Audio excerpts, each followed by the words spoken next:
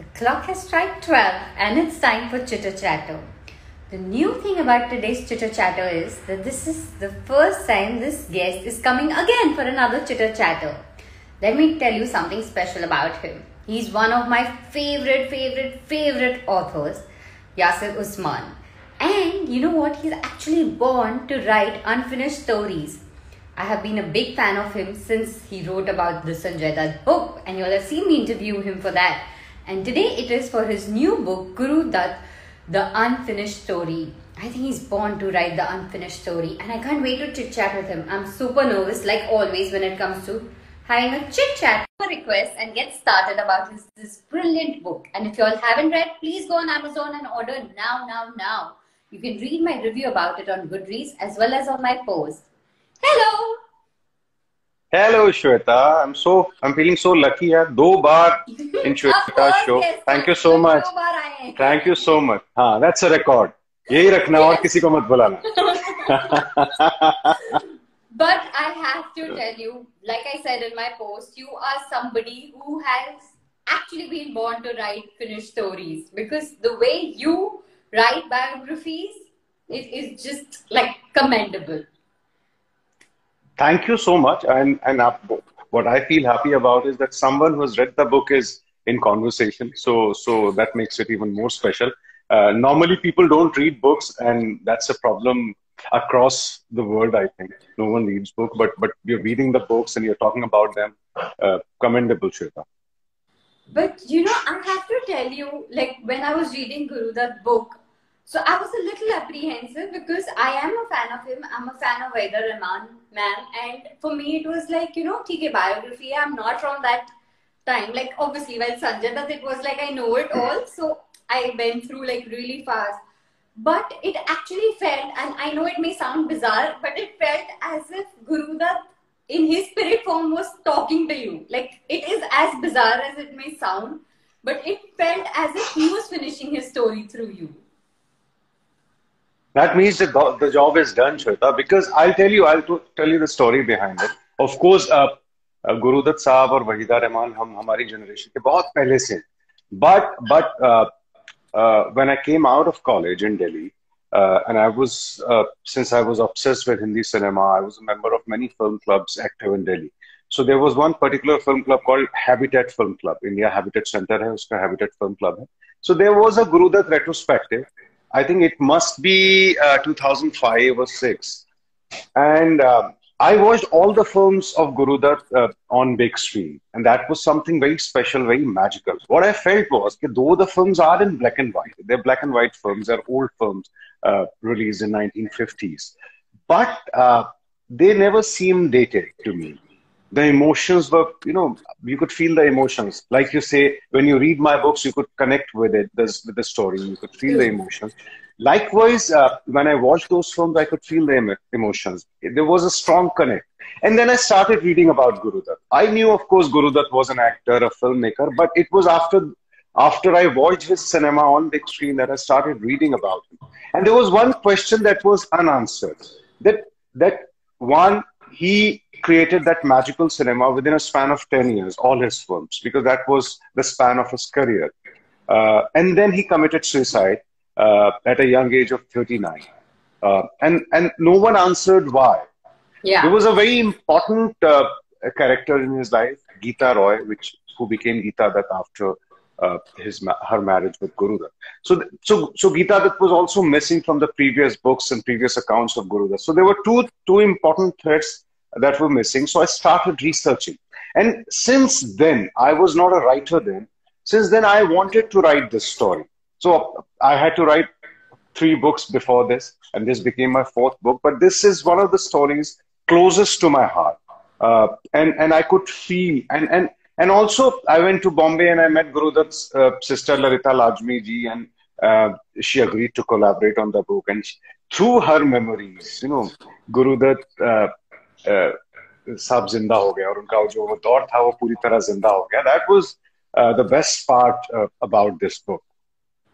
That is totally reflected. As a reader, I can say, be it the research, be it the way you've quoted about different places where you've, you know, read about and everything. Like literally you're living that decade with him.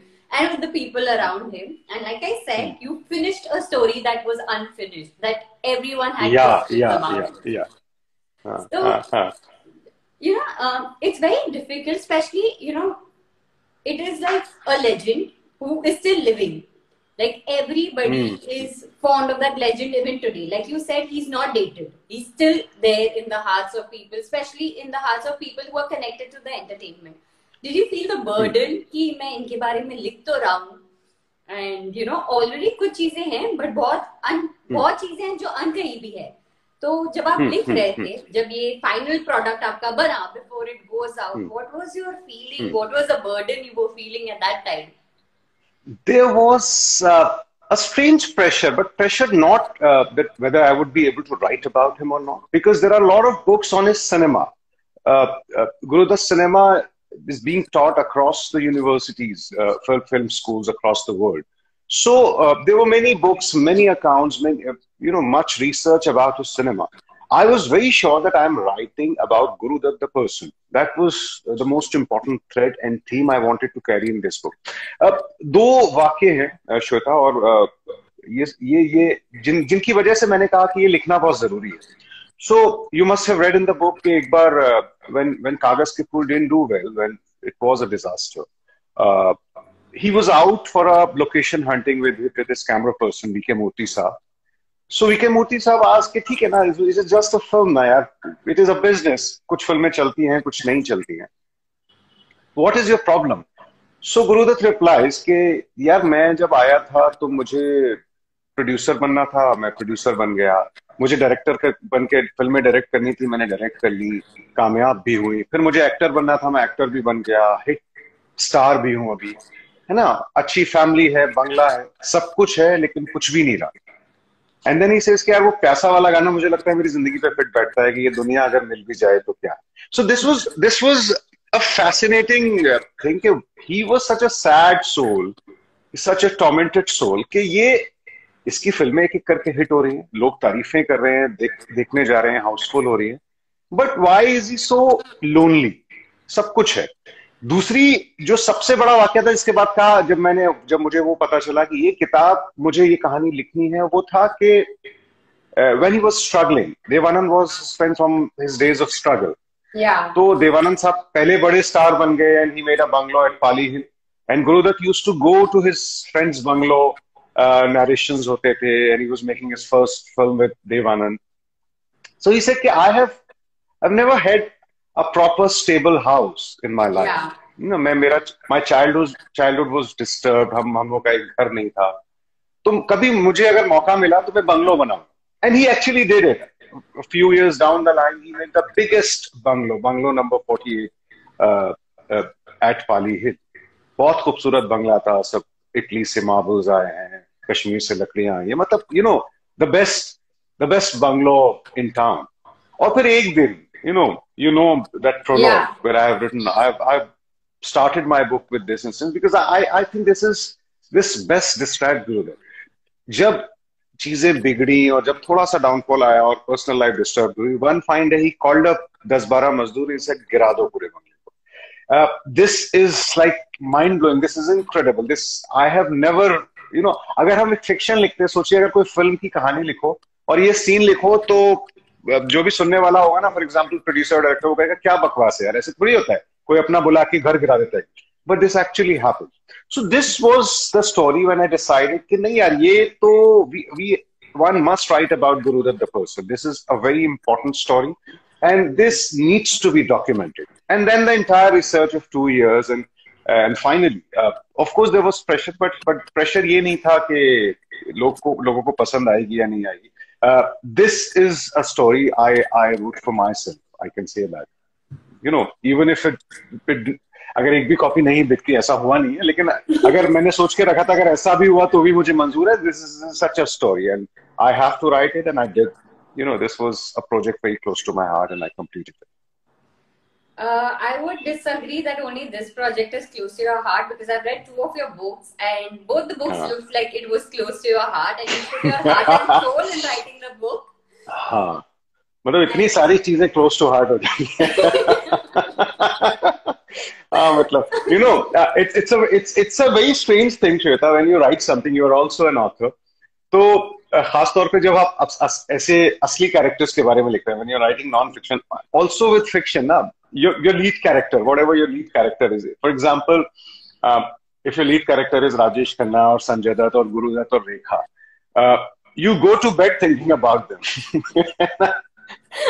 Every बोले मैं क्या सोच रहा हूँ, संजय दत्त ने जब drugs ली थी तो क्या हुआ हुआ है ना, मैं क्या सोच रहा हूँ कि राजेश खन्ना की जब बारात गई थी तो वो कहाँ से निकली थी, मैं ये सोचता हुआ कल लिखना है एक सब्जेक्ट, है ना. एंड गुरुदत्त ने जब अपना घर गिराया, so it is so strange that they become a part of your life for those 1, 2, 3 years. So and a book is a long project, so it just goes on. और आप ऐसी चीजों के बारे में सोच रहे हो, ये लोग अभी है भी नहीं इस दुनिया में. 1960 में 1950 1960 के दौर की बात हो रही है, and you are still thinking and being emotional about that कि यार नहीं, है ना, सुसाइड नहीं करना चाहिए था, क्या ऐसा क्या गम था, सब कुछ तो मिल गया था. But then that's the beauty of emotions, because emotions वो 1950s के हों या 2020 के हों, and this particular book I was writing in 2020, so it became even darker. And very strange thing, Sushant Singh Rajput's death happened, and as a TV journalist, I was writing scripts during the daytime about Sushant Singh, और रात को घर आता था तो गुरुदत्त साहब के chapters लिखता था, which were equally darker. So and 2020 in itself was a dark. So it actually इतनी सारी चीजें हो गई थी कि बहुत डार्क हो गया था ये स्टोरी अपने आप में. And to write about death, to write about depression, to write about suicide, बहुत similarities भी हैं. Sushant passed away at the age of 34. Gurudutt was 39. They had achieved their dreams. कुछ बचा नहीं था.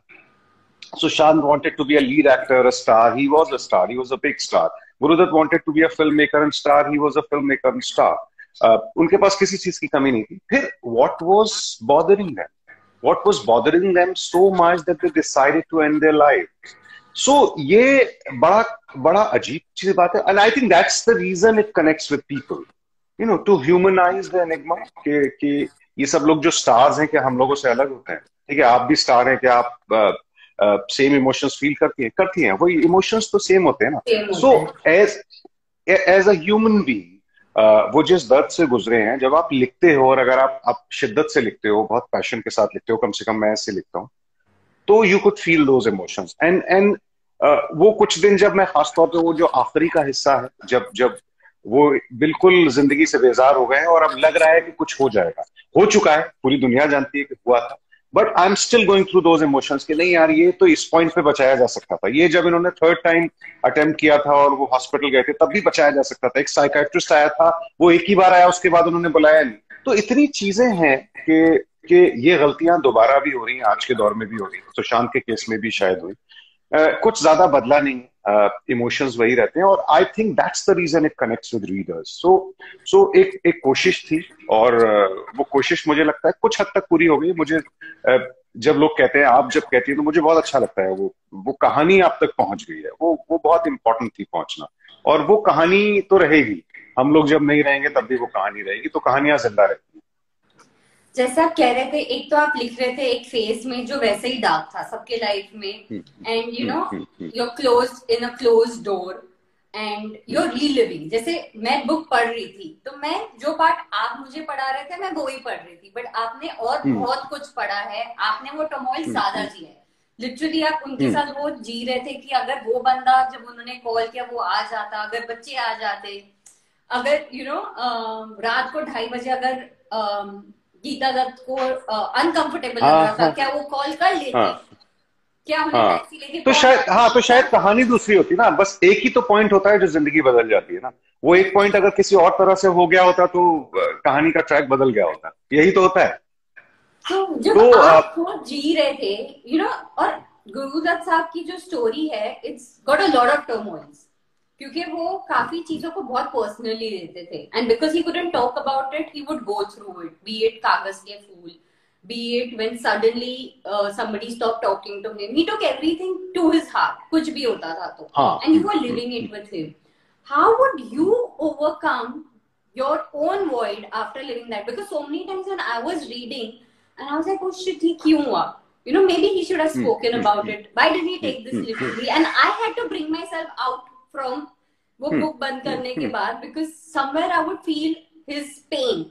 So to come back to reality, and a void. Since the day I have completed the book, I feel a strange void कि तो इसके साथ जी रहे थे 2.5 साल से और अब एकदम से खाली हो गया, खालीपन. तो वो खालीपन जब अगली कहानी आएगी तब पूरा होगा शायद. बट वही इम्पोर्टेंट और जो विजडम के नगेट्स इस किताब में है वो जॉनी वॉकर साहब के हैं. हाँ. है ना, वेयर ही सेज, है ना, इतनी कितनी छोटी सी बात है. ही सेज के घर और स्टूडियो में जितनी दूरी रखोगे उतने सुखी रहोगे, है ना, वरना घर की बातें स्टूडियो में होंगी और स्टूडियो की बातें घर में होंगी और तुम्हें समझ में नहीं आएगा कि तुम घर में हो या स्टूडियो में, है ना, काम से आ रहे हो या काम पे जा रहे हो. So I think that's the crux of the story. But passionate souls cannot differentiate between घर and studio. Let's put it this way. तो जो गौरी के सेट पे हुआ, फिल्म गौरी जब वो बना रहे थे, तो उनका सिनेमा इतना पर्सनल था कि जो गौरी के सेट पे हुआ वो अगली फिल्म कागज के फूल थी. जो गौरी के सेट पे असलियत में हुआ वो कागज के फूल के सीन बन गए, है ना. जो उनके फादर जिस मुश्किलातों से गुजरे वो प्यासा की कहानी बन गई, है ना. तो ये सब कुछ चल रहा था, साथ में चल रहा था. तो वो छोटी बहू के जो शेड्स हैं वो भी उसमें काफी उनकी पर्सनल लाइफ से है. अपना कैरेक्टर सब में डालते ही थे. मिस्टर एंड मिसेस 55 और आर पार में जो उनकी पुरानी मोहब्बत थी उनके किस्से आए. तो his cinema was intensely personal, and when we talk about Gurudas cinema, that cannot be talked about in isolation. कि हमने कह दिया बहुत अच्छा, है ना, सीन लिया, बहुत अच्छा शॉट डिवीजन था.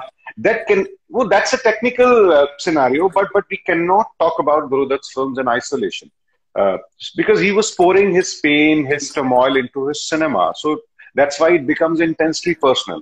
तो इसीलिए जब आप देखेंगे ना वो जो आगे पीछे का नैरेटिव है किताब में, वो भी यही है कि जो एक तरफ जिंदगी में हो रहा है, फिर फिल्म की मेकिंग भी आ गई और फिल्म की मेकिंग में भी वही प्रॉब्लम चल रही है कि लड़ाइयां भी हो रही हैं, फिल्में बंद भी हो रही हैं, लोग नाराज भी हो रहे हैं और फिर वो सब कुछ जो हो रहा है वो अगली फिल्म में दिखाया जा रहा है.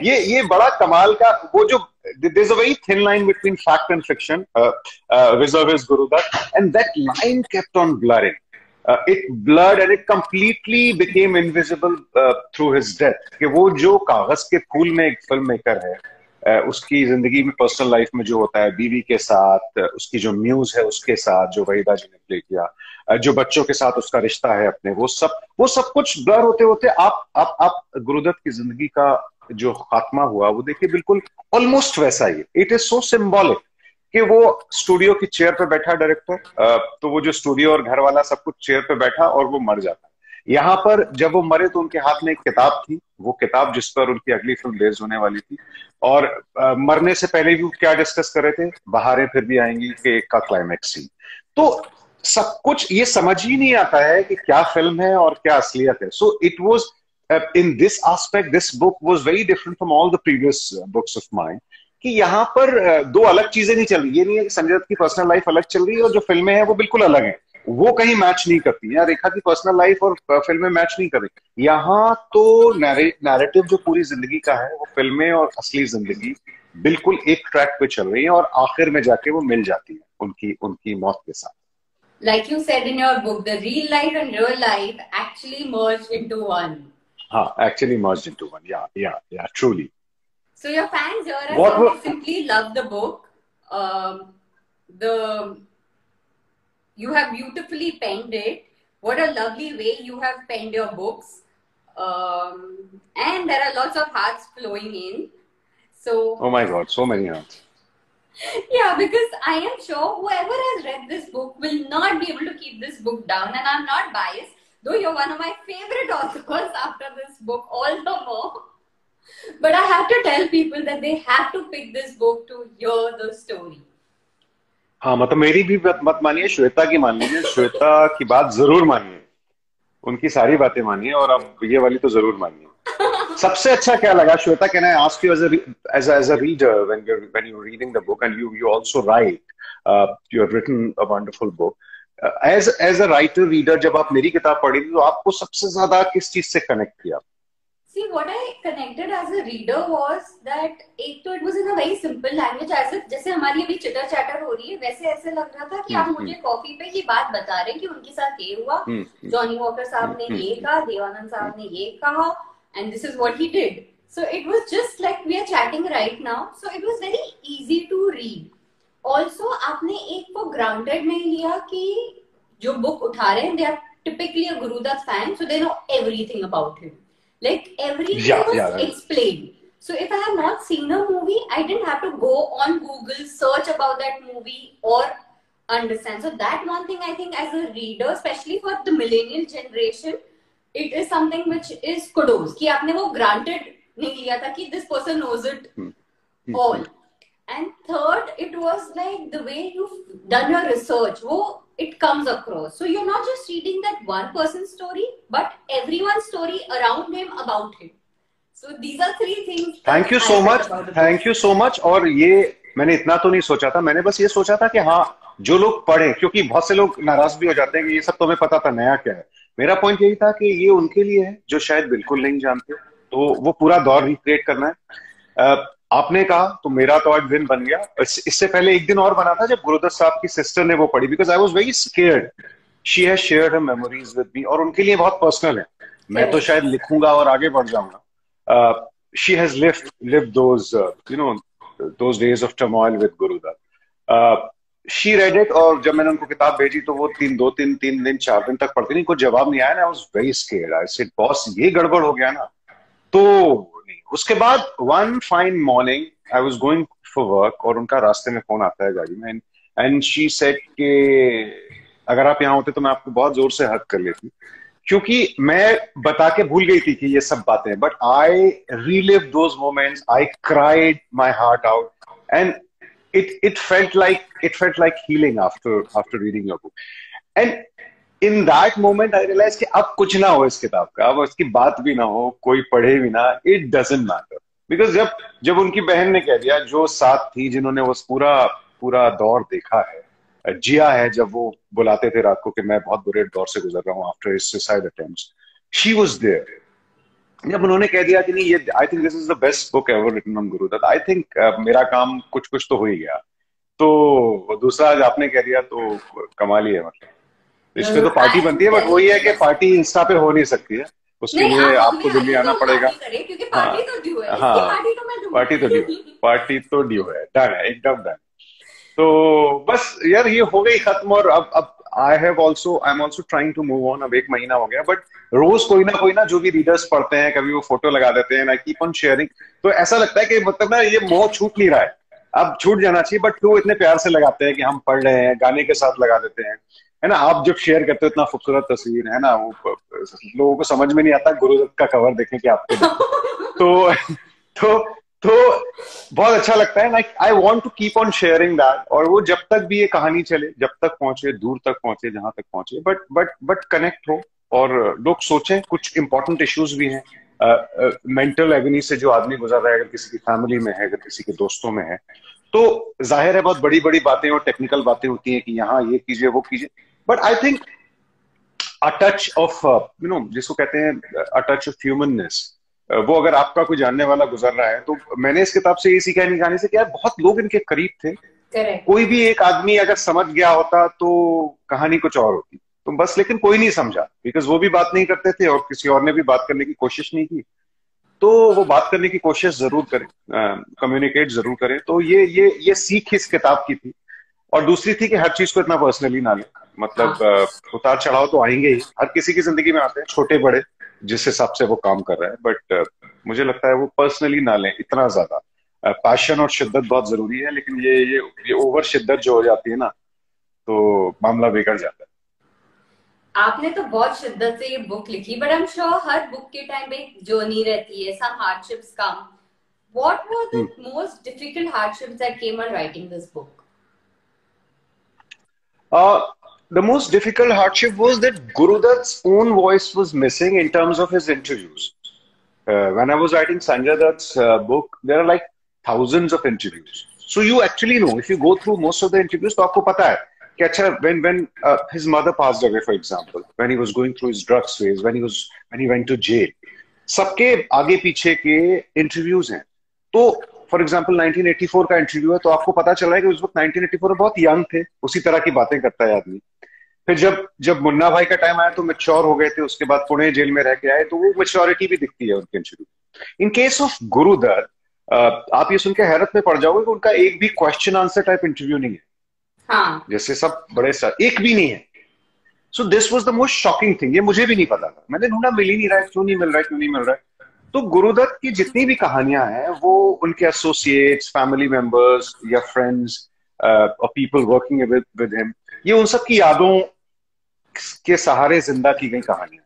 तो वही बचा कि वीके मूर्ति साहब ने एक लंबा सा ऐसे लिख दिया, वहीदा रहमान जी ने बहुत बातें की, उसके थ्रू एक कैरेक्टर को खड़ा करना ये आसान काम नहीं था। गीता दत्त का कोई इंटरव्यू नहीं है, तो गीता दत्त भी दूसरों की यादों से जिंदा है। तो ये जो मेमोरीज के थ्रू आप एक खाका, एक पूरी पूरी की पूरी किताब 350 पेज की, पूरी एक लाइफ हिस्ट्री लिखना, वो आसान नहीं है। उनकी माँ ने भी एक किताब लिखी है, माय सन गुरुदत्त, तो वो एक माँ का वो है। उनकी बहन ने मुझे जो कुछ बताया वो एक बहन का पर्सपेक्टिव है, जहां पे जाहिर है गुरुदत्त साहब के बारे में कोई बहन या माँ नेगेटिव नहीं बोलेगी, लेकिन कुछ और लोग थे जो बहुत बैलेंस तरीके से, अबरार अलवी साहब थे, उन्होंने बहुत बातें बोली। तो बहुत अलग अलग जगह से एक जमा होके एक जो बना है, ये वो कैरेक्टर है। लेकिन डॉक्यूमेंटेशन में प्रॉब्लम थी, आई डोंट नो व्हाई उनका उनका इंटरव्यू नहीं हुआ। ये भी एक बहुत लोगों ने बोला कि यार वो भी थोड़ा सा बॉयकॉट उस वक्त किए जाते थे, मीडिया उनसे बात नहीं करती थी, ये भी बहुत सिमिलैरिटी मुझे सुशांत की जिंदगी से नजर आई। लेकिन जो भी था वो इतना पीछे जा चुका है कि वो आप बदल नहीं सकते। क्यों गुरुदत्त साहब के इंटरव्यूज क्यों नहीं है, वो किसी मैगजीन के कवर्स पे क्यों नहीं आते थे, ये सब आप बदल नहीं सकते। तो ये मुश्किल मुश्किल थी इस किताब को लिखते वक्त, and I had to go through it. So it was a difficult journey, not an easy journey, but it was made easier when a sister when his sister agreed to speak. So वो आसान हो गई फिर। So now I'm going to ask you a quick question round, whatever comes to your mind, and you don't have hamper enough मिलेगा, time to think. Hamper मिलेगा, coffee hamper. हाँ, पर उसके लिए आपको बॉम्बे आना पड़ेगा, पार्टी पहले आप देंगे, उसके बाद मैं हैम्पर दूंगी। And I know what has to be in that hamper, the bookmark. Done है, डन है। Thank you so much. वो जो आपकी डायरी थी वो मैं अपने साथ रखता हूँ हमेशा, बहुत ही खूबसूरत डायरी है। I'm so glad you liked it. Up next up on the way is bookmark for you. It's still on my list. Thank you so much, thank you so much. और अब आपके पास रेखा पहुंचने वाली है बहुत जल्दी। Oh, okay, I'm all excited. अभी barter के बाद let's start our round, okay? आप आपस में बात करते रहेंगे। Name a song of yourself that comes to your mind right now. जाने वो कैसे लोग थे जिनके प्यार को प्यार मिला। A song of his that calms you down. तुम जो हुए मेरे हमसफर रास्ते बदल गए। A song that is playing. हाँ, मैं वही बोलने वाली थी, गाइए। रास्ते बदल गए, लाखों दिए मेरी राह के, राहों में जल गए। It's such a soothing song, though it's not. The film is not made by Guru Dutt. It's not a Guru Dutt film. He was just acting in the film with Bahida ji. But I love this song. A song that is in your head. That is in my head of Guru Dutt. Yeah. Of Guru Dutt. A less popular one, but there's this song in Kavyas Ke Phool.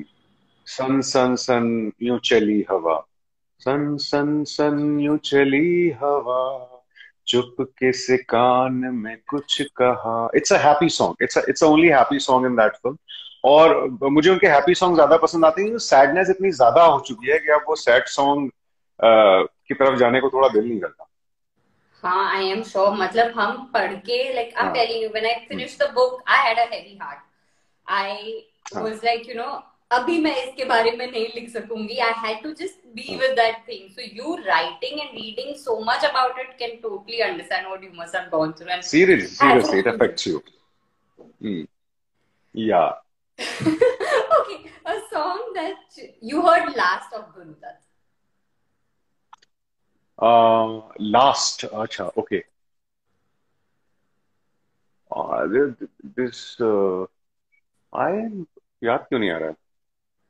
कौन सी थी? 1 2 3, I think प्यासा का ही song था, दादा song. ये महलों, ये तख्तों, ये ताजों की सुन। अब More than that, I think कागज के फूल बिछड़े सभी बारी बारी, very very sad song, और वो पूरी फिल्म में बजता रहता है, but वो आ जाता है वो, when you have to talk about him, the two songs that describe his life and death, one is जाने वो कैसे लोग थे जिनको, और and then towards the end of his life, देखी जमाने की यारी बिछड़े सभी बारी, so वो था. A song that makes you sad. That makes me sad. I think जाने वो कैसे लोग थे जिनको, वही वो सॉन्ग है उनका, और वो I think that's a sad song. That's a song close to. A song that makes you happy. हम आपकी आंखों में इस दिल को बसा ले तो. I think writing. The only dream song. The only. This is the only dream song in Gurudutt, any Gurudutt film. पता नहीं क्यों नहीं रखते थे, इतने रोमांटिक आदमी थे, इतना बढ़िया डांस करते थे, he was a choreographer. तो देखिए आप क्या जबरदस्त उसमें डांस कर रहे हैं माला सिन्हा के साथ, और वो अकेला रोमांटिक सॉन्ग है जो कम्प्लीटली रोमांटिक सॉन्ग है, जिसमें वो छेड़ रहे हैं हीरोइन को. तो वो उसके बाद में, उससे पहले उन्होंने कभी डायरेक्टली ऐसे नहीं किया, बट बहुत बहुत खूबसूरत है, हैप्पी है. हाँ, फिल्म में उन्होंने सैडनेस के साथ यूज किया है, फिल्म में तो पुराने दिन सोचते हुए याद करते हैं, but it's a happy song. Yeah, it brought a smile on your face, so I know this song makes you happy.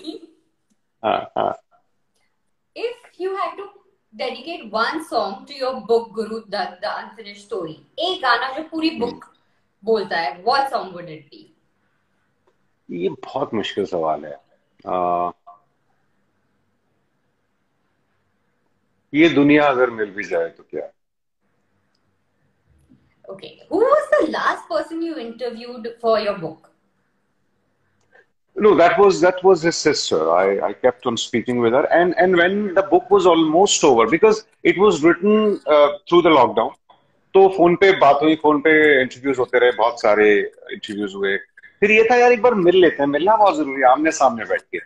तो मैं बॉम्बे गया, I think that was in October, जब थोड़ी सी दुनिया खुलने लगी थी, and I went to meet her. Great meeting, और 2-3 बार मिला, मतलब रोज जाता रहा जब तक बॉम्बे रहा, रोज मिलता रहा. आखिर में उन्होंने मुझे, एक दिन मैं उनके घर पहुंचा, पहले तो बातें ही होती थी हमारी, वो सब बातें हो चुकी थी, लेकिन वो आमने सामने बैठ के एक अलग मजा था. फिर जब मैं आखिरी दिन उनके पास गया तो सुबह सुबह उस दिन मेरी फ्लाइट थी दोपहर को, so I went to meet her for breakfast. तो मैंने देखा है वो सब एक बड़ी सी टेबल थी, मार्बल की टेबल है उनके ड्राइंग रूम में, उसमें सारी चीजें ऐसी सजी हुई थी. गुरुदत्त साहब की कम से कम 200 तस्वीरें है ना, उनका लाइसेंस, उनका पर्सनल राइटिंग पैड, उनकी अनफिनिश्ड स्क्रिप्ट्स, वो सब. उन्होंने कहा कि ये तुम सब इसमें से जो चाहो ले सकते हो. So that in itself was such a great gesture. मैंने कहा लेकिन आप क्यों दे रही हैं, अगर मैंने वापस नहीं किया तो. बोलती कोई फर्क नहीं पड़ता, because I can see your passion, the way you narrate my brother's story. I can see your passion, so you can take whatever you like. तो मेरे पास गुरुदत्त साहब का पर्सनल राइटिंग पैड है, उसमें उन्होंने वो नोट्स किए, तो मेरी टेबल पे रखा था. ये बड़ा ही बिजार एक्सपीरियंस है कि जब मैं आखिरी उनकी मौत के बारे में लिख रहा हूँ और आखिरी के चैप्टर लिख रहा हूँ, तो उनका जो पर्सनल नोट पैड है, इसमें वो रोजमर्रा की चीजें लिखते थे. मरने से पहले भी जो उन्होंने 1-2 चीजें लिखी थी, क्योंकि उसके बाद उनकी डेथ हो गई थी. आखिरी फिल्म बना रहे थे, बहारें फिर भी आएंगी, तो बहारें फिर भी आएंगी के सेट डिजाइन और ये सब उन्होंने जॉट डाउन कर रखे थे उसमें. वो मेरे पास अभी भी है वो नोट पैड. तो ये बड़ा ही सरियल सा एक्सपीरियंस था कि ये 60-70 साल पुराना वो चीज मेरे बगल में यहाँ पर है. उनकी तस्वीरें तो थी, वो हैप्पी फैमिली वाली तस्वीरें, शूटिंग की तस्वीरें, बड़ा ही सरियल एक्सपीरियंस था. तो वो मैं कभी नहीं भूलूंगा, वो हमेशा वो एक्सपीरियंस. वो जब खत्म हुई और मैंने मेल किया अपने एडिटर को फाइनल कॉपी, तो एकदम से खाली हो गया पूरा. ऐसा लगता है ना कि सब कुछ निकल गया और कहीं दे दिया. आपका सूटकेस होता है, उसके बाद आप खाली करके दे देते हो किसी को, और सूटकेस खाली है, वैसे अंदर से खालीपन महसूस हुआ. और वो काफी हद तक अभी भी है, और मुझे लगता है वो एक स्पेस रहेगी. नई कहानी आ जाएगी तब भी वो स्पेस रहेगी, क्योंकि you have lived with the story for so long. I think you're truly lucky, and like I said, as bizarre it may sound, Gurudutt Saab was somewhere a part of this book. That's why that writing pad came to you. It was his way of just telling you that I am with you in this book. Like, yeah, this is truly being lucky.